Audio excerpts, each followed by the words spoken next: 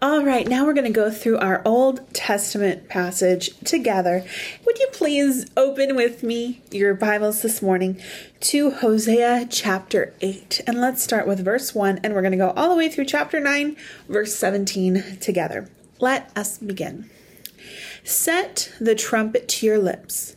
One like a vulture is over the house of the Lord, because they have transgressed my covenant and rebelled against my law. So he's saying they have turned away from God. They've turned away from his laws, turned away from all of the things that he set up, not because of control, but for our good, for what will help us, bless us, keep us in a close relationship with him, because our actions can also affect our relationship with God.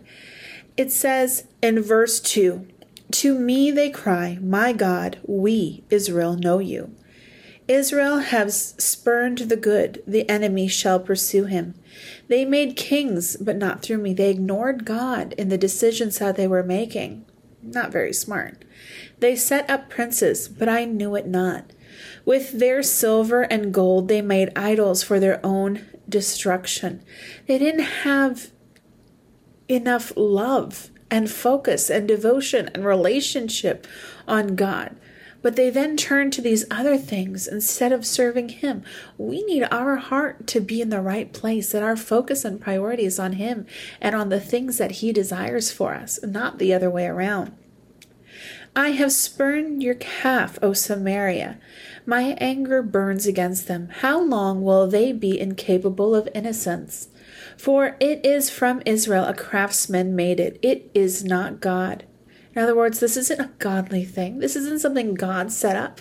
This is man-made. "The calf of Samaria shall be broken into pieces. For they sow the wind, they shall also reap the whirlwind. The standing grain has no heads. It shall yield no flour. If it were to yield, strangers were to devour it." Here we're talking about God saying, hey, okay, you've put other things in front of me. You have idolatry. You've been dealing with other things as your God and putting them before me. Then I'm going to take away these things that you have in your life because of me. Israel is swallowed up. Already they are among the nations as a useless vessel. For they have gone up to Assyria, a wild donkey wandering alone. Ephraim has also hired lovers.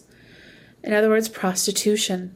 Though they hire allies among the nations, I will soon gather them up, and the king and princes shall soon writhe because of the tribute. Again, because of their ungodly actions. There's consequences that come.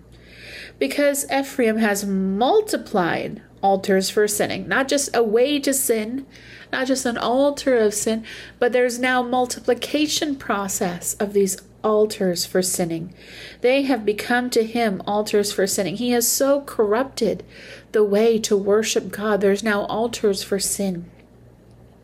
Were I to write for him my laws, by the 10,000s they would regard as a strange thing, because they have no relationship with God. So they're going to look at the things of God and be like, oh, that's weird. Oh, that's strange. Because there's no personal relationship. "As for my sacrificial offerings, they sacrifice meat and eat it, but the Lord does not accept them. Now he will remember their iniquity and punish their sins. They shall return to Egypt." This is talking about a type of sin. When they were in slavery, when things were not good for them. Okay, you want it that way? God says, you're going to go back to what I brought you out of. "For Israel has forgotten his maker and built palaces, and Judah has multiplied fortified cities. So I will send a fire upon his cities and shall devour her strongholds." You need to turn away from sin. It is clear here.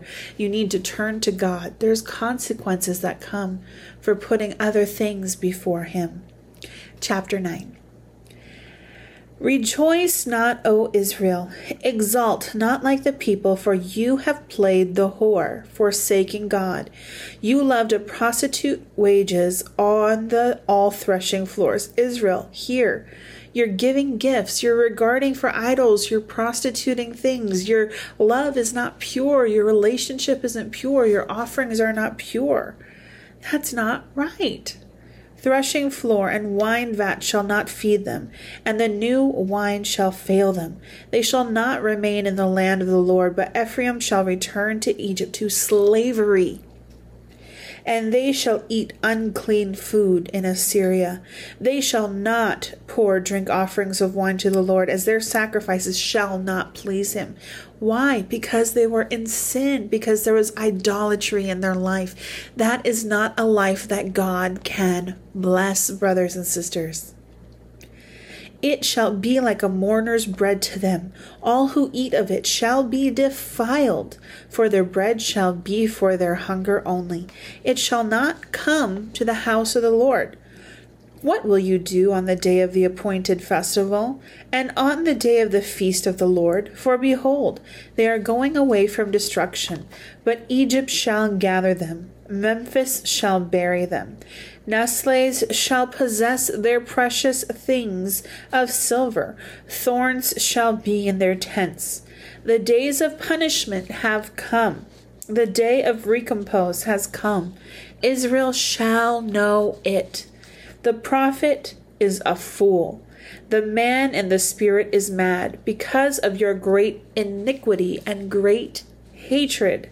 The prophet is the watchman of Ephraim with my God, yet a fowler's snare is on all his ways, and hatred in the house of God.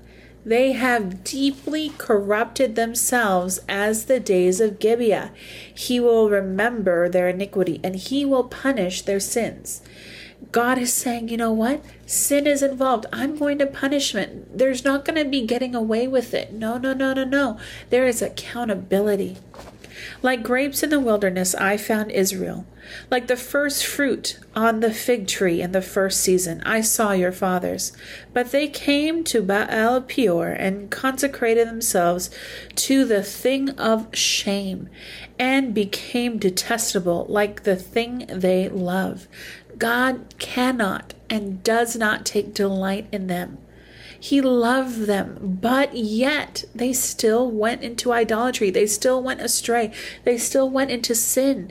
They went into a lifestyle that God cannot bless. And we need to regularly take a look at our lifestyle and make sure that we are living a life that God can bless. Ephraim glory shall fly away like a bird. No birth, no pregnancy, no conception. Even if they bring up children, I will bereave them till none is left. Woe to them when I depart from them. In other words, when he leaves, when the hand of protection comes off, when all of that gets pulled away, woe to them. Things are going to start happening. Ephraim, as I have seen, was like a young palm planted in a meadow. But Ephraim must lead his children out of the slaughter. Give them, O Lord, what will you give? Give them a miscarrying womb and dry beasts. Every evil of theirs in Gilgal, there I began to hate them. Because of the wickedness of their deeds, I will drive them out of my house. I will love them no more, and their princes are rebels. Ephraim is stricken, their root is dried up. They shall bear no fruit. Even though they give birth, I will put their beloved children to death. No continuation, no going from generation to generation. My God will reject them because they have not listened to me. They were wanderers among the nation. So again, here we're seeing his mercy, his love, his goodness. That hand is now going to be off of their life, and they will be judged. They will wander. They are going to suffer if that hand comes off. Now there is mercy, there is love, there is forgiveness, there is hope. But, brothers and sisters, it comes into our life when we turn away from the sin, when we put that aside and we turn back to him, when we make him Lord of our life and say that he is important, that we serve no other, that we give him the glory, we give him the praise. That is when it all changes. So we're going to be getting into some more praise and worship right now. I hope as you worship, you're going to take a look at your life and you're going to evaluate and you're going to think through what things are there in my life that I need to let go of, and what things do I need to focus more on him. What do I need to do? What do I need to have? And these are great things for you to think about and for you to worship Him about and talk to Him about as we enter into another time of praise and worship right now.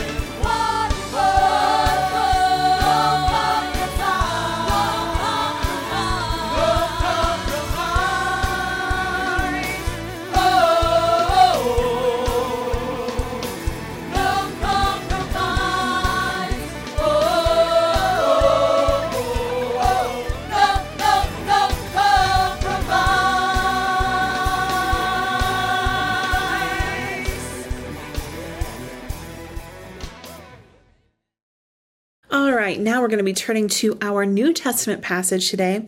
Let's open to Jude 1, and we're going to go through verse 12 to verse 25 together this morning.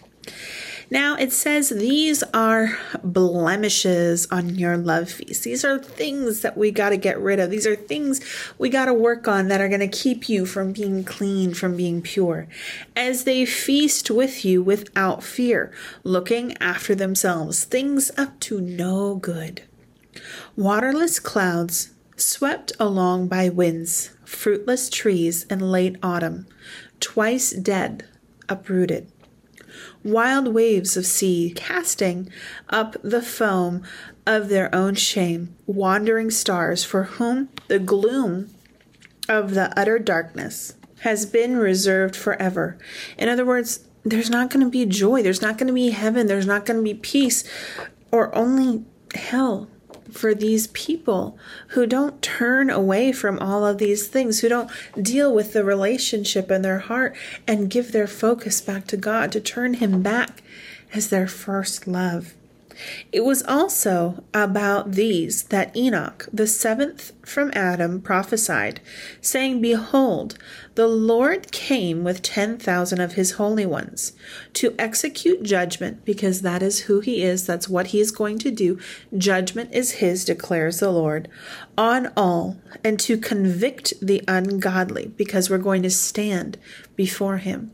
We're going to stand before him and have to give account for all the things that we said and did not do and did not say in our life, for all their deeds of ungodliness that they have committed in such an ungodly way, and of all the harsh things that the ungodly sinners have spoken against him.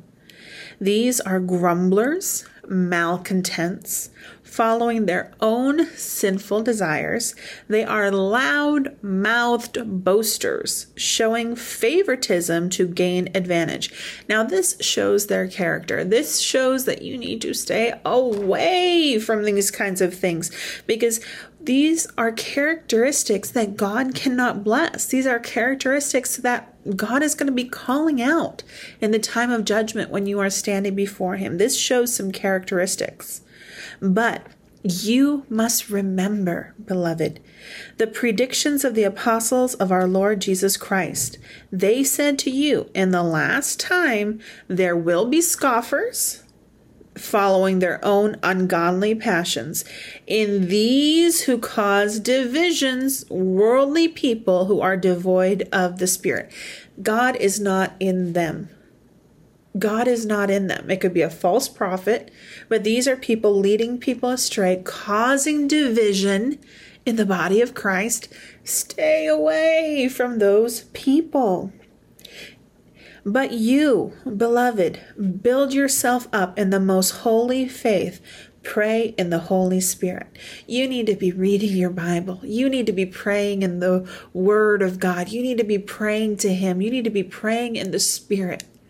And you need to be pointing yourself towards God, building yourself up, it says here, in the faith.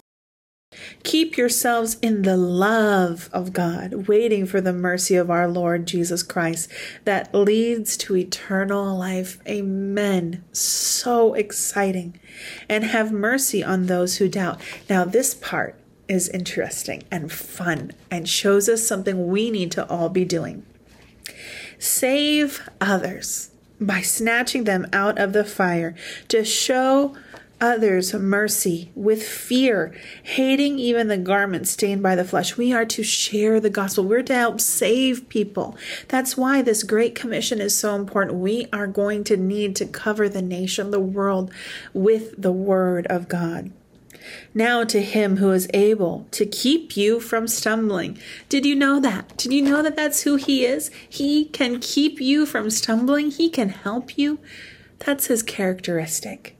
And is to present you blameless at this day of judgment. All of the past will be erased. And you will stand before him. And you will stand blameless before God. As if you have never sinned. Oh, that is exciting. Before the presence of his glory with great joy. To the only God, our Savior, through Jesus Christ, our Lord, be glory, majesty, dominion, authority, before all time, and now and forever. Amen. Now, I hope you see this morning the importance of turning away from sin again and turning to him, and realizing that along the way, we need to save others. We need to share the gospel. We need to keep watch of ourselves, that things aren't going to come and stumble us, but that he will help us to keep us from stumbling, that he loves us. But if we turn away from him, and if we focus our heart and our attention on idolaters, on all these other sins, that hand of protection is going to come off, because you can live a life that God will not bless. So it's very important. Let's live a life that he can bless. I'm not saying we are perfect. We're all going to make mistakes. The Bible says we will all fall short of the glory of God. But we can do our best. We can work on having a true heart that turns to God. Lord, help me. Lord, I need you. Lord, I don't want to do this. Lord, I don't want this sin in my life. Lord, I think there's stuff you need to deal with. Lord, show me mercy. Lord, guide me, teach me, help me, keep me from stumbling. Lord, I love you. Lord, I want to know about you. Lord, reveal yourself to me. It's all in how we act and how we have a relationship with our Lord. Let's pray. Dear Heavenly Father, Lord, we come to you this morning. Father, we pray and ask, help us, Lord God, to live a life that you can bless. Help us, Lord, to have a relationship with you, that we'll be hungry for you, hungry for the things of you and your kingdom and your word. Lord, we also pray, Lord, we desire to be far away from sin. If there's things in our life that we need to work on, things in our life that we need to let go of, please point those out to us. Father, we understand that we are not perfect, but Lord, we want to live a life that you can bless. We want to get rid of some of these blemishes in our lives, Lord God, these things that could be holding us back, Lord. Father, we come and we ask, Lord, give us opportunities to share you. Give us opportunities to share the gospel, that we may help save these people, Father God, that we may help share your word. And Lord, that these people could be saved from a painful, hopeless life without you as their Lord and Savior. Lord, as we go about our day, be with us, Father. Lord, we come and we ask, give wisdom to our government. Be with our medical professionals, our teachers, and all of our frontliners who are working so hard. Lord, we pray, continue to heal our land. Give guidance, give us wisdom. We thank you that protection will be upon our households, Lord, that sickness and disease be far, far away. Lord, we come, give you glory, honor, and praise, for you are so worthy, Lord. In Jesus' name, amen and amen. Well, I'm Basora A. Thank you so much for being here with me this morning. Now, this weekend, please make sure when you come to COP, you pick up your Jesus box. You know, it is so exciting when we get to open up our treasures and give him the greatest gift, because he gave us the greatest gift of all. I hope you have a fantastic day and week as we get into this Burr season. Enjoy your day and see you in God's house this wonderful weekend. Bye, guys.